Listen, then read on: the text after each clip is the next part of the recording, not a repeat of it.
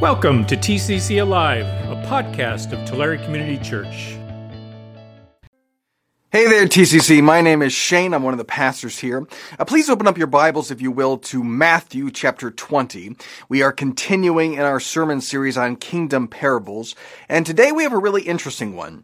Jesus is going to tell us about workers in a vineyard, and it's a really challenging parable in several ways. Last week we looked at a really simple, straightforward parable. It was easy to understand, but it was also perhaps hard to hear. And this parable, too, is challenging in that respect. This parable might be hard to hear. It's bothersome. It's irksome. If you empathize with some of the characters in this parable, it will probably violate your sense of fairness. This parable can be hard to hear. But it can also be just hard to understand. What's the point of it? What is Jesus driving at?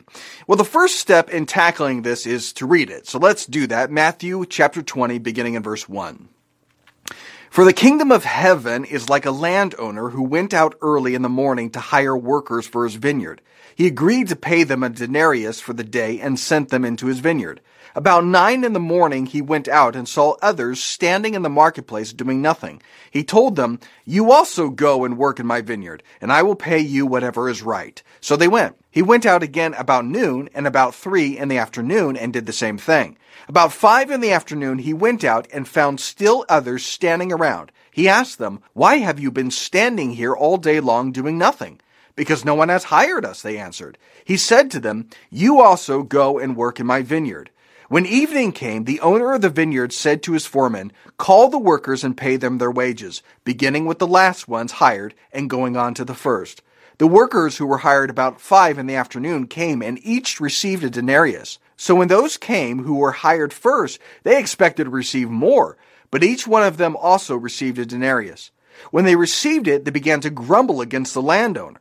"These who were hired last worked only 1 hour," they said, "and you have made them equal to us who have borne the burden of the work and the heat of the day." But he answered one of them, "I am not being unfair to you, friend. Didn't you agree to work for a denarius? Take your pay and go. I want to give the one who was hired last the same as I gave you. Don't I have the right to do what I want with my own money? Or are you envious because I am generous? So the last will be first, and the first will be last." So what do we make of this? It's a challenging parable, and you can tell that it's a challenging parable just by comparing and contrasting different Bible commentaries. What is the lesson of this parable? Well, here's one commentary from Dr. Warren Baker. He explains it this way. Those who signed a contract to earn a dinar for 12 hours of work set their own price for their own work, and that is what they receive. Those who do what they are called upon by the Lord to do and leave the reward to Him will always be rewarded far more than if they set the worth of their own labor. This is the principal lesson in this parable. Okay, so that's one idea. Do what God calls you to do and let God set the reward, because what you think you want, what you think you should be rewarded, is far less than what God's grace has to offer, or something to that effect. Others, however, suggest that this parable is about equality of Jews and Gentiles. Matthew Henry's commentary puts it this way. The direct object of this parable seems to be to show that though the Jews were first called into the vineyard, at length the gospel should be preached to the Gentiles, and they should be admitted to equal privileges and advantages with the Jews. Benson's commentary concurs with that idea, saying, "The Gentiles last called and last in advantages and privileges, not having been favored in that respect as the Jews were, and despised and looked down upon with contempt by the Jews, shall be first. Shall more readily and in far greater numbers embrace the gospel than the Jews, and shall far exceed them in knowledge and wisdom, holiness and usefulness, and make abundantly greater progress than they in true religion." Okay, that one might be a little too anti-Jewish for my liking, but the Bible does talk about how salvation comes first to the Jew and then to the Gentile, and it does talk about equality in Christ for Jew and Gentile, and the Apostle Paul tackles the heartburn that might cause to some of the Jews. He says in Romans, "What then shall we say? That the Gentiles who did not pursue righteousness have obtained it, a righteousness that is by faith, but the people of Israel who pursued the law as the way of righteousness have not attained their goal? Why not? Because they pursued it not by faith, but as if it were by works. They stumbled over the stumbling stone. You can see how that might apply to this parable. The Jews were there first, and they worked and worked and worked, and they get the same reward as the Gentiles? Maybe. That's one interpretation. However, Barnes notes on the Bible doesn't equate it to Jews and Gentiles, but sees it more broadly as God's favor on certain individuals. He puts it this way: "So the last shall be first. This is the moral or scope of the parable. Many that, in the order of time, are brought last into the kingdom shall be first in the rewards. Higher proportionate rewards shall be given to them than to others. To all justice shall be done. To all to whom the rewards of heaven are promised, they shall be given. Nothing shall be withheld that was promised. If among this number who are called into the kingdom, I choose to raise some to stations of distinguished usefulness and to confer on them special talents and higher rewards, I injure no other one. They shall enter heaven as was promised. If, amid the multitude of Christians, I choose to signalize such men as Paul and Martin and Brainerd and Spencer and Summerfield, to appoint some of them to short labor, but to wide usefulness, and raise them to signal rewards, I injure not the great multitude of others who live long lives, less useful and less rewarded. All shall reach heaven, and all shall receive what I promise to the faithful." Okay, so justice will be done to all. We will all reach heaven. However, some people have shorter lives, some longer. Some serve Christ for a long time, some serve Christ for a short time. But God will reward proportionately based on the kind of work done that He called us to do in this life. An example He gave was Paul. Maybe a shorter life in service to Christ, but his short labor was wide and useful, and so proportionally, he gives a greater reward. All right, I'm not quite sure I buy into that one, because the complaint in the parable is not simply the hours of the work, but the difficulty of the work as well. They said, "You have made them equal to us who have borne the burden of the work and the heat of the day." Not only did they work more hours, but their work was harder and more unpleasant. I don't think that quite fits. I mean, Paul maybe had a shorter life than some in service to Christ, but it certainly wasn't easier work or more pleasant. If you look at what happens to Paul and the apostles in Scripture, I think they very much face the heat of the day, and I think they shall be rewarded for it. Of course, Zondervan commentary argues that the parable is not about work or reward at all. They make this statement: "The parable is a lesson on gratitude and motivation in service, not about salvation or gaining eternal life, because salvation is not earned by works. Nor is the parable about rewards for service, because God will reward believers differently according to their service." It's not about Jews and Gentiles. It's not about your work. It's not about heaven. It's not about reward. It's about gratitude and your heart's motivation. Okay. So are you thoroughly confused yet? My point in bringing all of this up is to demonstrate that this is a challenging parable, even to understand. And I'm not going to be claiming to have the definitive interpretation of this parable, but I do think there are clear biblical truths expressed in Scripture that are found in this parable, and that's what I want to look at today. Now, I do think to properly understand this parable, we should probably back up a bit and see it in greater context. So let's glance back at chapter 19. We have the account here of the rich young man. This man comes to Jesus. He says to him, "What must I do to inherit the kingdom of God?" And Jesus tells him, "You know the law of Moses. Just obey all of it, and you'll have eternal life," which is true. But according to Scripture, we can't obey all of it. We don't obey all of God's law. We are all law breakers. And James tells us that if we break one part of the law, you break the whole thing. For whoever keeps the whole law and yet stumbles at just one point is guilty of breaking all of it. For he who said, "You shall not commit adultery," also said, "You shall not murder." If you do not commit adultery, but do commit murder, you have become a lawbreaker. And Paul tells us that the purpose of God's law is to show us our sinfulness. Romans says this. What shall we say then? Is the law sinful? Certainly not. Nevertheless, I would not have known what sin was had it not been for the law. For I would not have known what coveting really was if the law had said, "You shall not covet." But sin, seizing the opportunity afforded by the commandment, produced in me every kind of coveting. For apart from the law, sin was dead. Once I was alive apart from the law. But when the commandment came, sin sprang to life and I died. I found that the very commandment that was intended to bring life actually brought death. For sin, seizing the opportunity afforded by the commandment, deceived me, and through the commandment put me to death. So then, the law is holy, and the commandment is holy, righteous, and good. Did that which is good then become death to me? By no means. Nevertheless, in order that sin might be recognized as sin, it used what is good to bring about my death, so that through the commandment, sin might become utterly sinful. But this rich young man doesn't see what James and Paul see. He doesn't see that he's a lawbreaker. He tells Jesus that he has obeyed the law since he was a child, so what else should he do? He thinks he can earn his salvation. He thinks his work will earn him eternal life. And so Jesus corrects him. He demonstrates for him just how impossible it is to earn your salvation. He gives the rich young man, for him, an impossible task. He says, sell everything, give it all away, and you'll have treasure in heaven. The rich young man can't do that. It's an impossible task for him, and so he walks away. And then it says this, when the disciples heard this, they were greatly astonished and asked, who then can be saved? Jesus looked at them and said, with man, this is impossible, but with God, all things are possible. It is impossible for man to earn salvation. Salvation is not from the work of man, it is from the work of God. Then, very next verse, Peter says this, Peter answered him, we have left everything to follow you. What then will there be for us? That is a question in response to this interaction with the rich young ruler.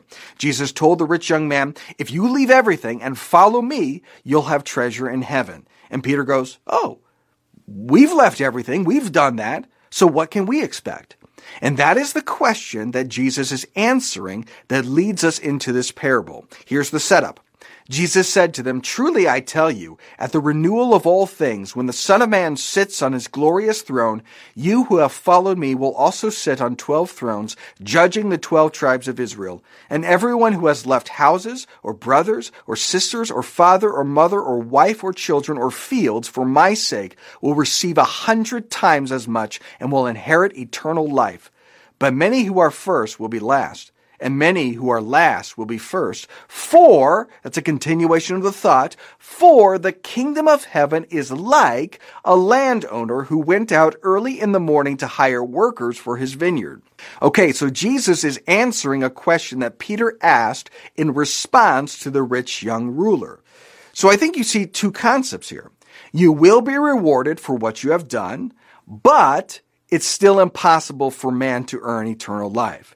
Jesus immediately reassures Peter, yes, there is a reward. You will be rewarded, but don't get it twisted.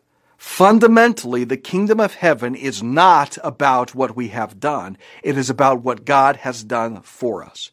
It's grace, not our works. It's grace, not our labor. These workers that are snatched up at the 11th hour, they receive wages that they didn't earn. They receive payment that they don't deserve. It's nothing but generosity, compassion, and grace. And it's very bothersome, isn't it? I think it's meant to be. It's violating something ingrained in us, a sense of justice that you should get what you deserve. But Christianity is about grace. That's the entire premise. That we deserve hell. But God, in His grace, He provides a way so that we don't get what we deserve. That's the premise. So why then do we have this narrow sense of justice? Why does this parable rub us the wrong way?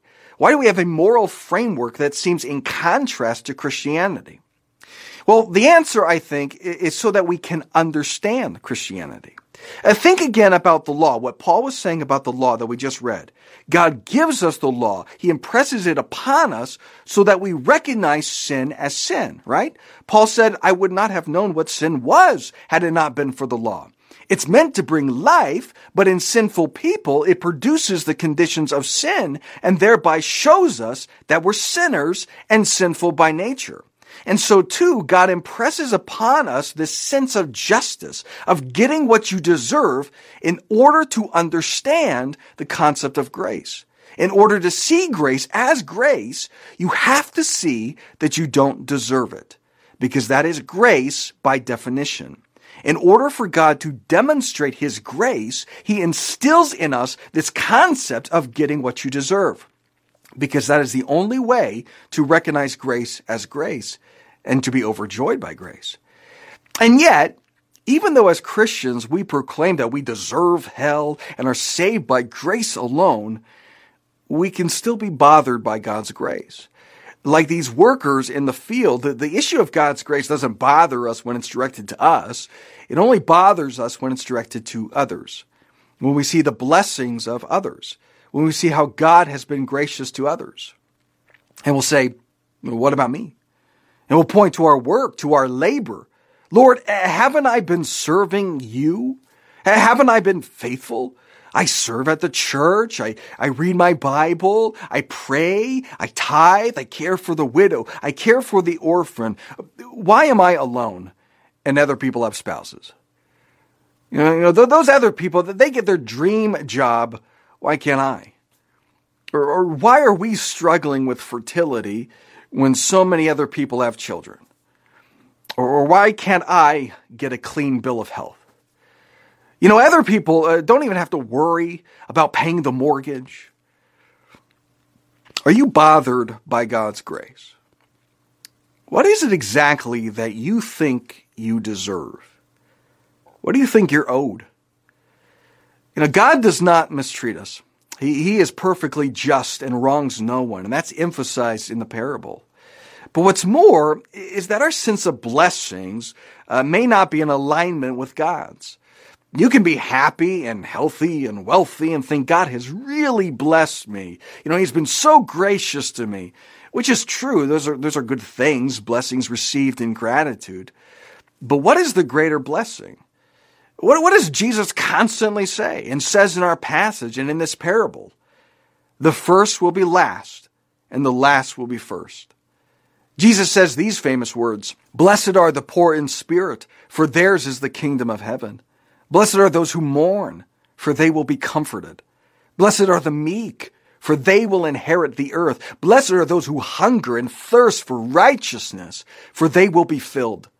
Blessed are the merciful, for they will be shown mercy. Blessed are the pure in heart, for they will see God. Blessed are the peacemakers, for they will be called children of God. Blessed are those who are persecuted because of righteousness, for theirs is the kingdom of heaven. Blessed are you when people insult you, persecute you, and falsely say all kinds of evil against you because of me. Rejoice and be glad, because great is your reward in heaven." God clearly thinks about blessing and reward in very different terms than we do. Again, this parable is instigated because of a question by Peter about reward. So the first thing I think to see about the parable is to remind us that it's still all about grace. Everything ultimately that we inherit in the kingdom of God is not by what we have done, but by God's sovereign grace. But it also reinforces what Jesus constantly tells us, that His economy and our economy are not the same. And when it comes to reward in the kingdom of God, the first will be last and the last will be first. There are two concepts taught in Scripture. Number one, you are not saved by your works. That is impossible for man. You are saved by grace through faith in Christ. However, number two, your work and labor will still be rewarded. 1 Corinthians, the one who plants and the one who waters have one purpose, and they will each be rewarded according to their own labor. It says in Hebrews, God is not unjust. He will not forget your work and the love you have shown Him as you have helped His people and continue to help them. It says in Revelation, look, I am coming soon. My reward is with me, and I will give to each person according to what they have done. The reward is according to what you have done, and reward is not uniform. Some people's work is better than others. Listen to Corinthians. For no one can lay any foundation other than the one already laid, which is Christ Jesus. Right? It's still what Jesus has done. It's still grace, But if anyone builds on this foundation using gold, silver, costly stones, wood, hay, or straw, their work will be shown for what it is, because the day will bring it to light. It will be revealed with fire, and the fire will test the quality of each person's work. If what has been built survives, the builder will receive a reward. If it is burned up, the builder will suffer loss, but yet will be saved, even though only as one escaping through the flames. There's a difference there. In fact, the statement, the last will be first and the first will be last, indicates a hierarchy. It's not uniformity. And Jesus, when asked about being the greatest in the kingdom of God, doesn't say there's no such thing. He says this. Jesus called them together and said, "You know that those who are regarded as rulers of the Gentiles lord it over them, and their high officials exercise authority over them. Not so with you. Instead, whoever wants to be great among you must be your servant, and whoever wants to be first must be slave of all." You want to be first?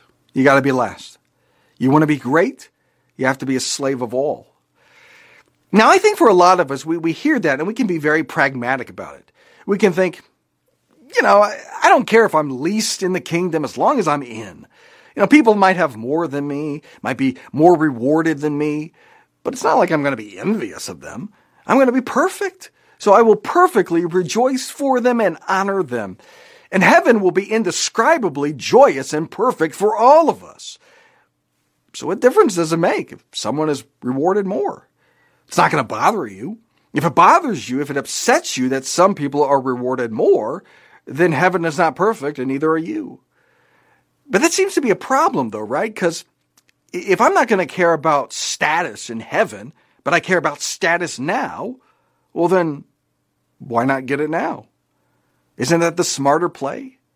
Be first here, because last in the kingdom is still inexpressibly good. Why should we strive? Why should we become least? Why should we be slaves to all? What does it really get us? How can you possibly be rewarded more than perfection? And heaven is perfect. So what do we say to that? Well, I think this parable helps us there. They all receive the same, yes, but they don't receive it in the same way. Now, here's a question. Which group of workers or laborers loves the landowner the most? Certainly not the first group. What about the second group? Probably more so, but clearly the last group would love the landowner more and receive the same gift with far greater joy.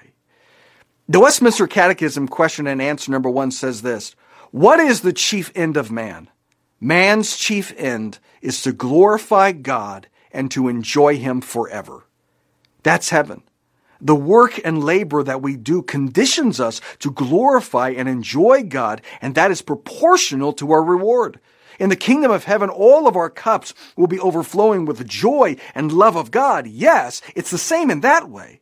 But some cups will be deeper and bigger, and the love and joy that they experience in glorifying God will be greater because they were last.